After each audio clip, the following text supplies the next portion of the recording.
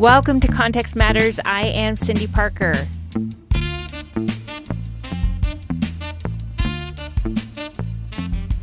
I am a writer, speaker, and educator who loves to geek out with people from a variety of backgrounds about their perspectives on God, the Bible, theology, and other tangentially related subjects. Pour yourself a drink, grab some food, and join me at this virtual podcast table. This week, I continue my conversation with Dr. George Kalantzis, who is the professor of theology and the director of the Wheaton Center for Early Christian Studies. Now, last week, we talked about some of the early church theologians, and in response, a Context Matters listener, Jeff, responded on social media that he is a former evangelical, and the letter from St. Ignatius to the Christians in Smyrna changed his understanding of Christianity, and he could no longer reconcile his evangelical understanding of ecclesiology and the Eucharist with the very explicit statements made by St. Ignatius in his letter. Jeff wondered how Dr. Kalantzis makes sense of these issues. Now, this is really interesting, especially if you remember from last week that Dr. George Kalantzis grew up as an evangelical in the larger Greek Orthodox context in Greece and remained evangelical through his higher ed degrees. Great question, Jeff. So I called George to see if he had a couple minutes to spare right before one of his classes to give us his response. The answer I'm going to give you is he is to the Smyrnians, to the church at Smyrna, he is addressing the main concern, which is Docetism. Docetism was part of the movement that we call as an umbrella term Gnosticism. Both in antiquity as well as in our time, people were very suspicious of the body, the physical reality of the body, of materiality. And the Docetists understood very well that the corruptible part of the body is corruptible. It is, as Plato would say, it is a prison for the soul. Right? Therefore, God could not participate in that corruptible materiality. So what we saw in Jesus was basically a ghost, a hologram, we would say. Three-dimensional, we heard him, we spoke to him, but if you put your hand through him, it goes through. It has no material substance, right? Right. Well, if that is the case, then Jesus is nothing more than an idea. And from very early on, the church understood and actually had a slogan. It has one of those bumper stickers. Every car in antiquity had it in the back bumper. Sure. That said, that which is not assumed by Christ during the incarnation is not redeemed, is not sanctified. So if Jesus didn't have a real body, an actual physical real body, then our bodies are not sanctified. We're not saved. Yep. Okay. Only our mind, our soul is saved, but not our bodies. I'm already, even just with that kind of introduction, seeing all the connections throughout this whole letter that he's sending to them. Yeah. And therefore, the connection with the Eucharist is that when Jesus says, take, eat, this is my body, if it's a ghost speaking, a hologram speaking, it has no reality behind it. It's like nothing. It doesn't exist. It's just poof, there. So in this letter, it's interesting because he goes through almost this opening is almost like a restatement of the creed. Right. Like this is the affirmation of what we believe and affirmation of the resurrection. And then it's this big section on beware of the heretics. Right. And so within this section is in description of the heretics, they abstain from the Eucharist and from prayer because they confess not the Eucharist to be the flesh of our Savior Jesus Christ. And the important part here is flesh, like John. Both in the Gospel and in the first letter, the emphasis is the Word became, in John 1:14, the Word became flesh, right? Right. And then in 1 John, who is the Antichrist? The one who denies that Jesus came in the flesh. In other words, if we couldn't touch him, if we couldn't just be with him, if he was like a hologram, then this is not real. There's no difference between this and Platonic philosophy. Go and be a Platonist. It's easier. So the whole section 1 through roughly 5 is against the Docetists. Okay. Right. Okay. That totally makes sense. Yep. Yeah. Now, and then this section 7, which is mentions the Eucharist several times. And then after this, we get into ideas of the bishop. Right. Yeah. Can you explain that real quick too? Because that seems also when Jeff refers to ecclesiology, it seems that was the part that jumped out to me. Right. So again, with Ignatius, we have the long tradition of what is called apostolic succession, but also, in other words, the faith that has come to us has come from the apostles through the succession of men, always men, appointed to be the ones who hand on the faith to us. It's straight out of Paul, right? When Paul tells Timothy, the faith that I handed over to you, you now hand over to persons who are capable of teaching others. You see that 4-step movement from the faith I received from Christ, I give to you, you give it to others, who give it to others, right? Right. That's the succession. So how do we know, how can we be certain that the faith we have received from our teachers, right? Like me now, when my bishop says something, this is what Christians believe. How do I know that? Well, only because he is in proper succession. In other words, he has received the gift of the teaching of the faith from somebody who has received the gift of the faith, who has received the gift from the faith all the way back to the apostles. That succession guarantees, in principle, the truthfulness of that which is handed over. Right. Yeah. In this particular letter, Ignatius has a problem. Or not just this and Ephesians, 2 or 3 of the cities he writes to, he has a problem. And the problem is that he has competing bishops back in Antioch. Huh. So he has competing bishops. And the question is, who has the right to stand and speak? Right? And what he's saying here is we submit to the bishops and to the elders like Christ submitted to the Father, right, etc. So right. When is there a valid Eucharist? Right, which a lot of churches are dealing with that question right now, just given Zoom. Like, can you do Eucharist in your home? No, you cannot. Ignatius would say, and the church would say, the ancient church would say, absolutely not, for 2 reasons. The first reason is that there has to be somebody to make certain that what we're doing is in proper order, right? That is a canonical order. Jesus says, do this, like this particular thing every time we get together in my name, right? Well, how do we know that it is the this that we're doing and not something else? Right, yeah. Right. So an properly ordained priest or bishop, pastor, right? Somebody who is in charge of these things over the table can oversee the fact that the this that we're doing, what we're doing, is actually the this that Jesus handed over to the disciples. Mm-hmm. So that ordination, that presence of an ordained person, somebody in authority, and in Ignatius's time, it was the bishop or the overseeing bishop. Underneath that bishop was the council of presbyters, of elders, who then functioned as priests within the various congregations, right? The second part is Eucharist always comes with baptism, or baptism always comes with Eucharist. The 2 sacraments go together, right?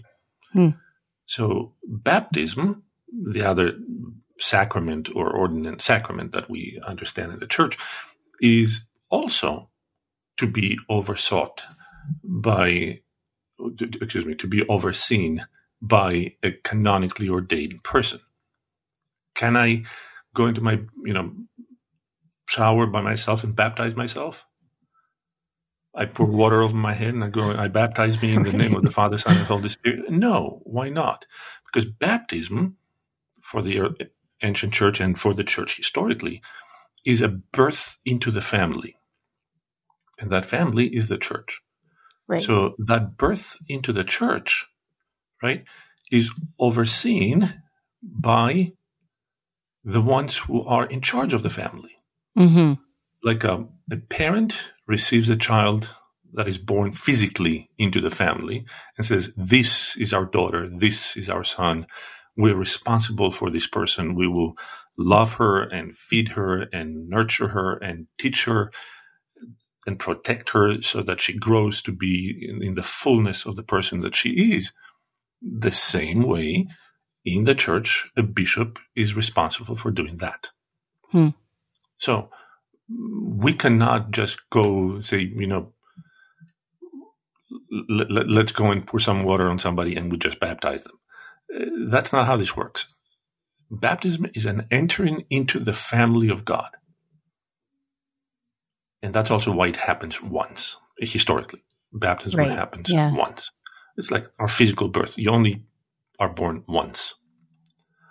You can reaffirm your birth into the family every year at your birthday or any other time, but you're not born again and again and again every year when you celebrate your birthday. Right, exactly. So both of those, both baptism and the Eucharist, are material sacraments. They are sacraments that depend on matter, physical, touchable matter. And Ignatius is arguing against people who want to be pious Christians, right? Docetists didn't want to be, fanciful. They just wanted to be Christians, but they could not see how the God who created the universe could participate in the corruptible body that we have. So they're trying to protect God from being soiled from our materiality. And Ignatius and Christianity, Orthodox Catholic mainline Christianity, that means the United Church, the witness of the United Church at the time, and through history is, no, actually God redeemed our materiality by entering and taking our materiality, our existence, we call it human nature, onto himself so as to redeem it. And that's why the emphasis on the Eucharist, Ignatius' emphasis is, if this is not real, if what you're doing, it literally is not the body and blood of Christ, then go home, do something else. Mm-hmm. So if you're denying the real existence of the body of Christ, then you are what John calls the presbyter in 1 John, he calls Antichrist. He says it. Who is the Antichrist?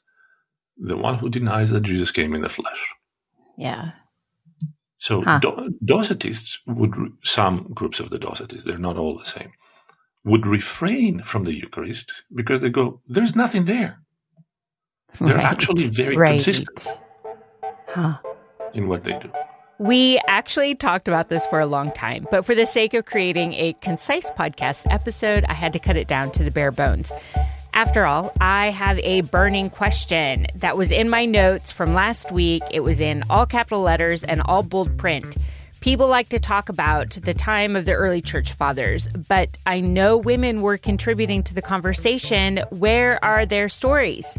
Where are their writings? But before we jump into Dr. Clancis' response, I have to say thank you to all who are supporting this podcast. I appreciate how you're connecting with me and giving me feedback. A special thanks goes to those who take a couple seconds to submit reviews. You are influencing the algorithms, at least I'm pretty sure you are, and new people are finding us, so keep up the good work. A special shout out to my Patreon team with our newest team members, the Sion family. This team not only covers the production cost of these episodes, but they help me further improve the quality of this show, and I am really grateful. Now back to the conversation this week. I asked Dr. Clancis, an expert in early church fathers, to tell me where all the early church mothers are. History is the stories we tell of ourselves. Mm-hmm. So, how we tell the stories is equally as important of which stories we choose to tell. That's right. Right. So, are women present? Well, not only are they present, but they're fundamental to the development and articulation and refinement of theology. Now, wait just a moment. I'm sorry. Did you catch that? He did not say they were helpful in going to places where men were not available to go, nor did he say that the women only taught a portion of the growing church. No. He said they're fundamental to the development and articulation and refinement of theology. However, most of their stories are told by men, right? Right. They're told by men. And even though they, together with men, worked, their stories are told by men. Think about Romans 16, the book of Romans. Yes. That catalog of women. Right. Right? Right. I mean, Paul is just listing the households, one after the other, after the other, after the other, from Junia to Phoebe to Priscilla, Olympias. I mean, he goes just Tryphona. I mean, it goes down the list, right? You may also want to go back and listen to Season 1, Episode 22, when Dr. Nijay Gupta and I discussed Paul in greater detail. And what happens? How much attention do we pay to Phoebe? None, right? It's so sad. How much attention do we pay to Phoebe's role in not only the promulgation of that letter to the churches in Rome, but also to the first interpretation of that letter as the one who would have brought the letter to the churches, right? Right. He would have been the one to, as an ambassador, right? Like, this is not just your post person outside delivering something in your mail. You give that letter to a trusted companion who is going to read it to them, because most persons of that time cannot read. That doesn't mean that they're uneducated. They're not in the habit of reading. But also interpret what it says. Or if you want to go a little bit a generation earlier, the very, very, very, very first church, those who affirm the resurrection, declare the resurrection, live the resurrection, are who? The women. The women. The very first church is composed of women. I do think that we should spend more time thinking about how it's not just women witnessing the resurrection. They don't then just disappear from the scene. They were all students and disciples of Jesus as well. So they would have been right in the thick of things along with the other disciples in bearing witness to the teachings and the life and the resurrection of Jesus. Absolutely. From the very beginning, right? In the Gospel of John, who gives the Christological declaration, right? The first Christological declaration. It's not the man. John plays this all the way through. Yeah. Nicodemus doesn't understand what's happening. Flip the page, the woman in Samaria does recognize whom she sees, right? Right. And it keeps on going down all of this. Or think about Junia, and I'm coming to the women, many of them, very great theologians. Think of Junia, right, in Romans 16:7. And think how much ink has been spilled to translate her into a man. Right, yep. I mean, remember... her name into a man's name, right? Right. Yeah. One of the things that we do with the students, because after we depart from you in Israel, we go to Greece and we go to Corinth. And Corinth has a beautiful museum. I don't know if you have been there. Next time, we have to go together. As you enter the door, what do we do with museums? We enter the door and we don't look right and left. We keep on going and we'll go to the exit. Well, if you look to the left, immediately as you enter, there's a it's a big inscription that was found in the mid-50s, right? It has 85 lines or so of Greek text. And it is the so-called Junia Theodora of Corinth. It's the inscription of Junia Theodora. Her name is right there. And it's the whole description about what she has done, 85 lines. She's described as a Roman living in Corinth, who is also, quote, among your citizens, the description says, referring to the officials. She's said to be noble, good, benevolent, living with discretion, a friend of the Lycians, which is a sister city. She is honored in this inscription. So we have students turn, and we have those Bible and theology students who have taken a little bit of Greek, try to translate the first 5 words, which are Junia's name. What gender is the ending of that word? Right. Because she clearly called a woman. And you go from there. So in the stories we tell and how we tell the stories, women have been pushed to the back. Which doesn't mean that they weren't there. No. And throughout the history of the church, women were pillars of the church. Yeah. So we have many, many examples of first such testimonies. We have in the 2nd century 2 women, very different women in different parts of the empire. We have Blandina, who's a slave in what is modern day France, in Lyon, who's executed during a local persecution in 170, roughly around 170.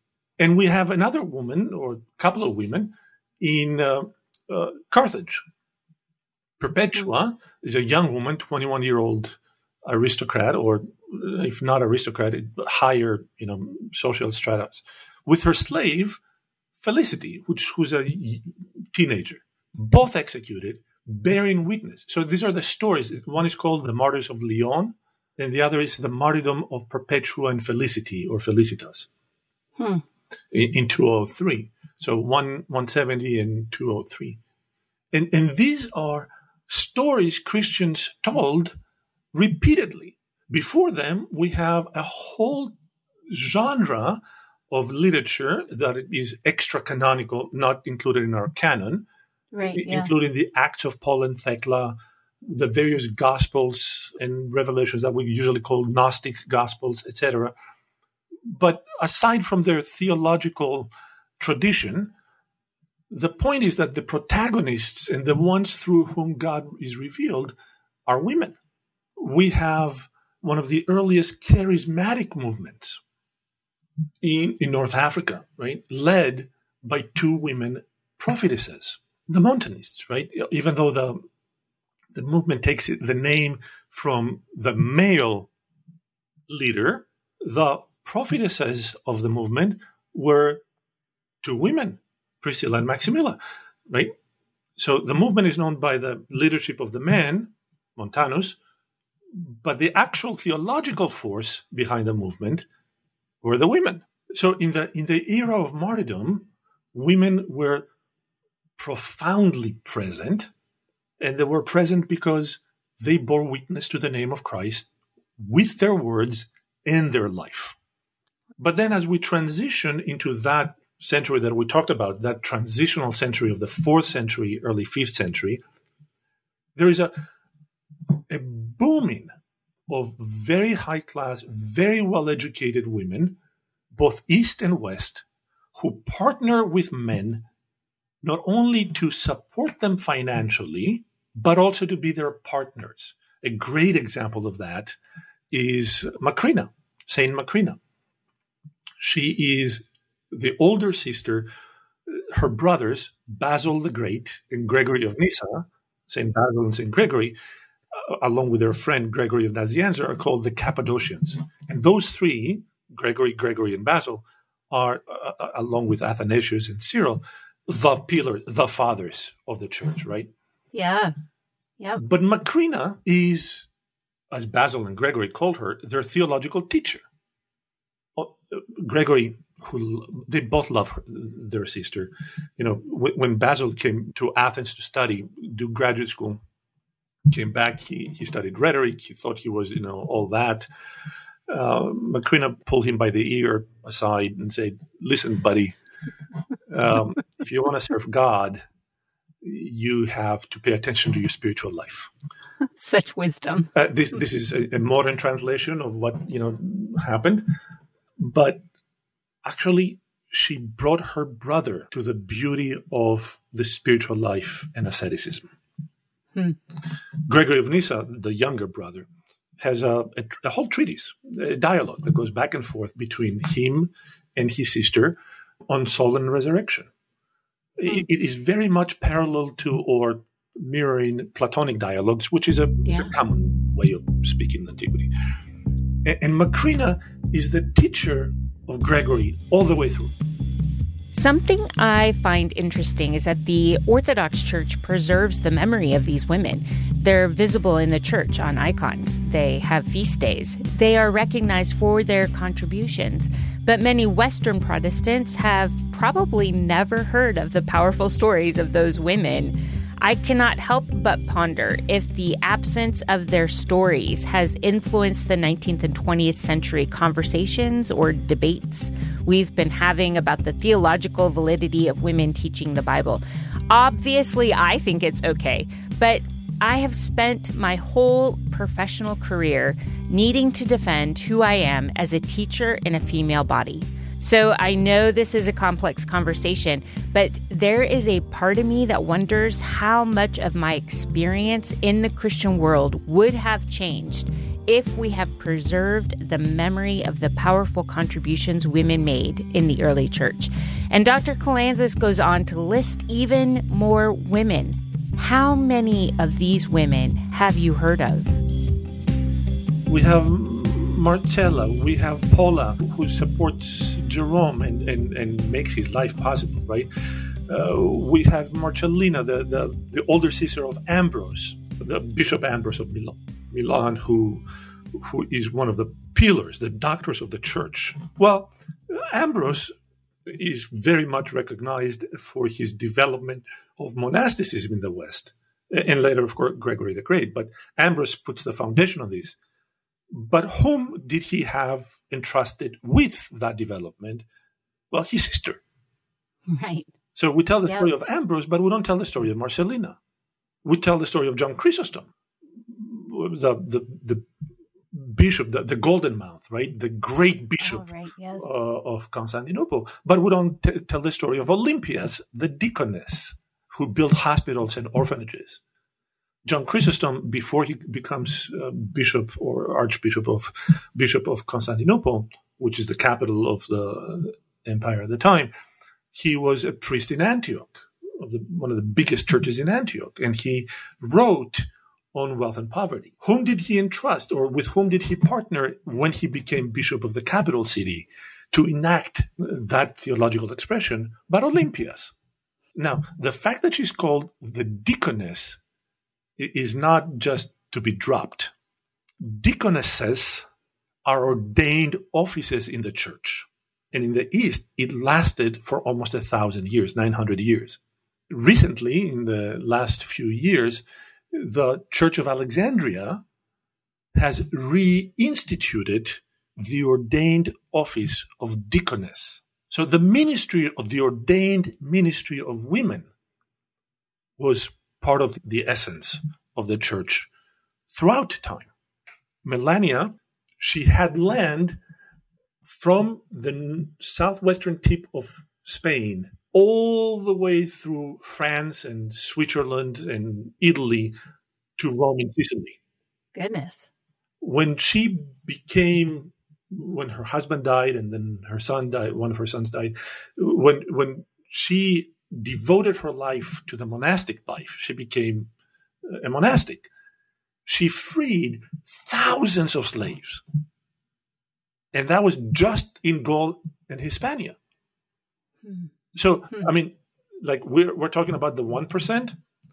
This is the 1% of the 1%. And yet, she worked all her life after she devoted herself to monasticism to found monasteries, to found monastic communities, to bring peace, theologically debating or arguing communities in North Africa and Palestine. I mean, these are forceful women that we have neglected, whose stories we have neglected to tell. Yeah. Fortunately, we are very, very fortunate that in recent generations, there have been a number of scholarly and more popular presentations of those stories so that we can start retelling the story of Christianity properly. We choose how we want to tell history. It's not only the events that happened, but whose story we choose to tell and the way in which we tell it.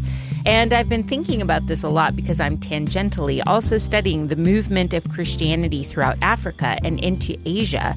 And I've been surprised to learn that Augustine, a famous early church father, was African. He grew up in what is now called Algeria. Yes, he was a Roman citizen, but he was a proper African. His mother was a Berber. We talk about what he contributed to the church, but we kind of strip that Africanness out of his identity. The harm that comes from neglecting to celebrate the African contributions to Christian theology is something we're going to talk about more next week. But Dr. Kalantzis and I talked about Augustine, and Dr. Kalantzis ended up giving me a great endorsement for next week's episode. Athanasius, the great theologian, right? He's a Copt. He's Egyptian. Yeah. He's not German. He's not German. Cyril, the great theologian, Egyptian. Origen, Egyptian. Right. African Christianity, Vince Bantu, Bantu. Oh, he's coming on the podcast. Oh, wonderful, wonderful. Next week I interview him. That's wonderful because his book is a fascinating book. It's a brilliant book that needs to be told. We forget about the Ethiopian churches. Right. Way before colonization, right?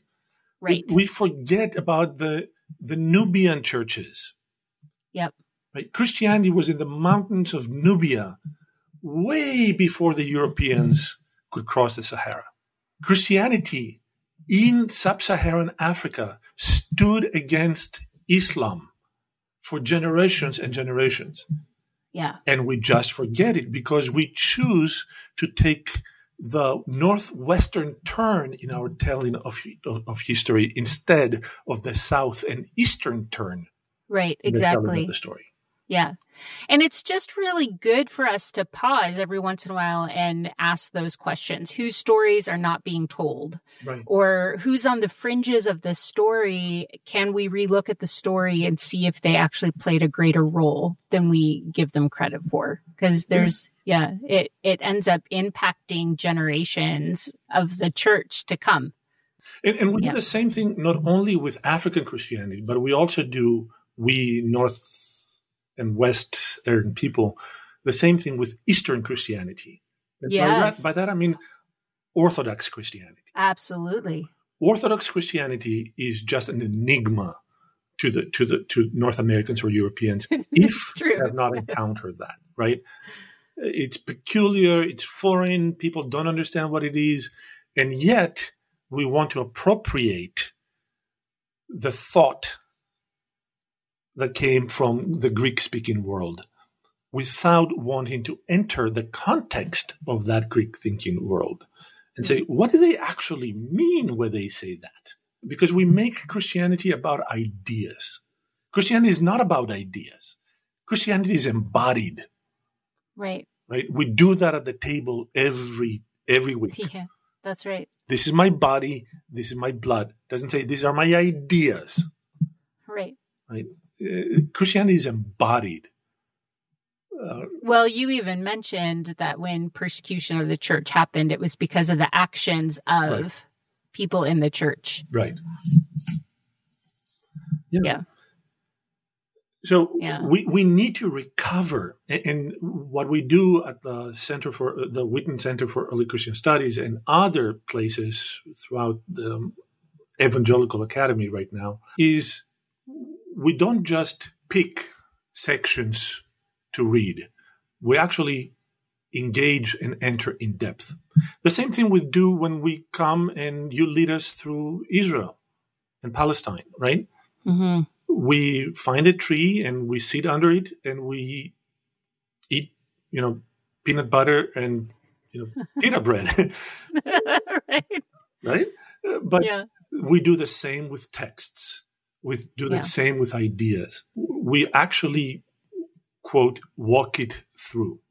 one of the things that I ask myself, because of my advisor and then I pass on my students, is when they open anything, I ask them to imagine what it smells like. Right? Yeah, it's such a good practice. Right. Even of the Bible, right? When you tell the story of Jesus, like, what does it smell like? What does it taste like? Jesus sits by the well in Samaria in midday because he's tired, right? Yeah. What does he smell like? Right. It's not always pretty. Or at least, let's put it differently. It does smell something. Yeah. And that yeah. shared tactile, sensory expression is what actually is passed around. Yeah, it's so great. Thank you very much for your time. Thank you. So engaging. And if anyone becomes curious about these early church theologians, are there easy entry level books for people, or what resources are there so that people can go, oh, I've never actually thought about this time period. Right. Where can they go to find something? There are wonderful resources, many of them. It all depends on what one wants to do. And I'm vague in my answer, and I will provide you a whole bibliography. Fantastic. You can link to this, because it's like saying, what can I read? What one book can I read or two to understand all of European and American history in the last 400 years? Right. I know. Yeah. But if it goes all the way back to the beginning of our conversation, where you were talking about patristics kind of all being in like one paragraph, or the thoughts of one person in one paragraph. It doesn't do it justice. It doesn't. But the book that I would begin and go from there was the book that I mentioned by Robert Louis Wilken, The Spirit of Early Christian Thought. Great. It's Yale University. You can find it easily on Amazon and other places. It's a beautiful introduction to the thought and the practices of the early church.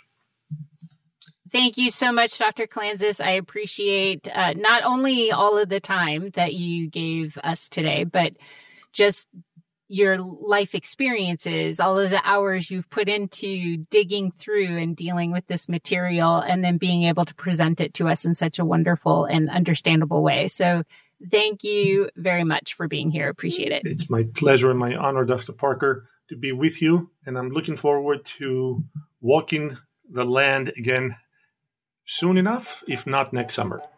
Hopefully. God be with you. And next week, we get to talk more about the early church contributors, but those whose stories we forget to tell, and the long-lasting ramifications for that silence. You don't want to miss that conversation. If you would like updates on what I'm doing, you can join me on Instagram or Facebook at Narrative of Place, or on Twitter at Cindy Parker PhD. That is CYNDI Parker PhD.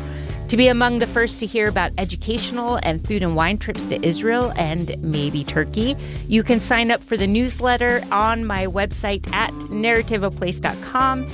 And of course, you can join the Patreon team with fun perks like a sneak peek at the chapter of my upcoming book, which might come out in February, spices from my favorite guys in Israel, and access to online teaching materials. If you want to join the team, there is a link in the show notes of this episode. Thank you for joining me at the table for these conversations. The talented Peter Lordson of Sycamore Sound created all of the music you hear. I look forward to our conversation next week. Until then, be safe, take care of each other, and stay curious about the world around you.